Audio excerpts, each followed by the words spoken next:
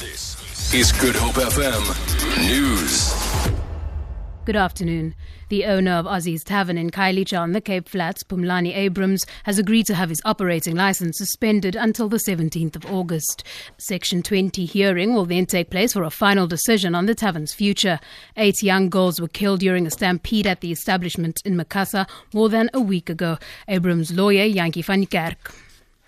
Section 20 is a hearing to see whether my client contravened the Liquor Act, and if so, what the suitable sanction would be.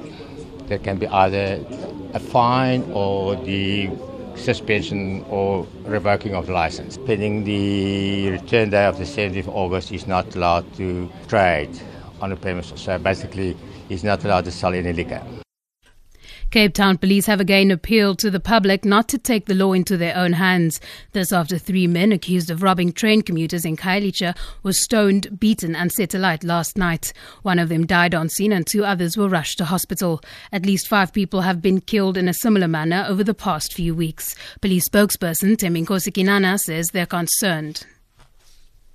If people have concerns about any crime situation in places where they live, we have always encouraged them to approach the police for the necessary help. Those that continue to engage in this practice must know that they are literally incriminating themselves, and we advise them to avoid this kind of practice.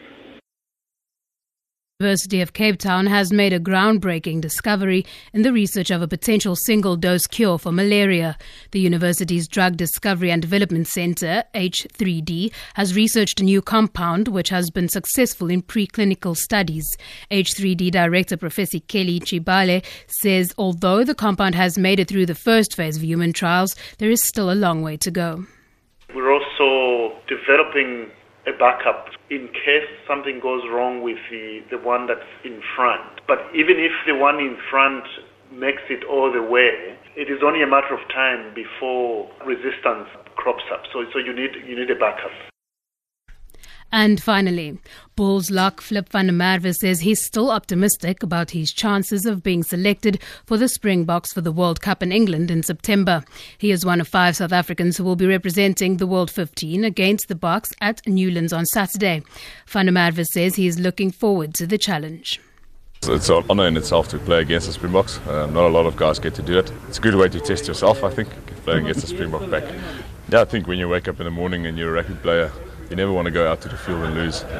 So we're definitely playing for a win. It will be massive for the World 15 brand if we can pull through a win. We're going to give it a best shot and give it a good crack and play some good entertaining rugby. For Good Hope FM News, I'm Danielle Buse.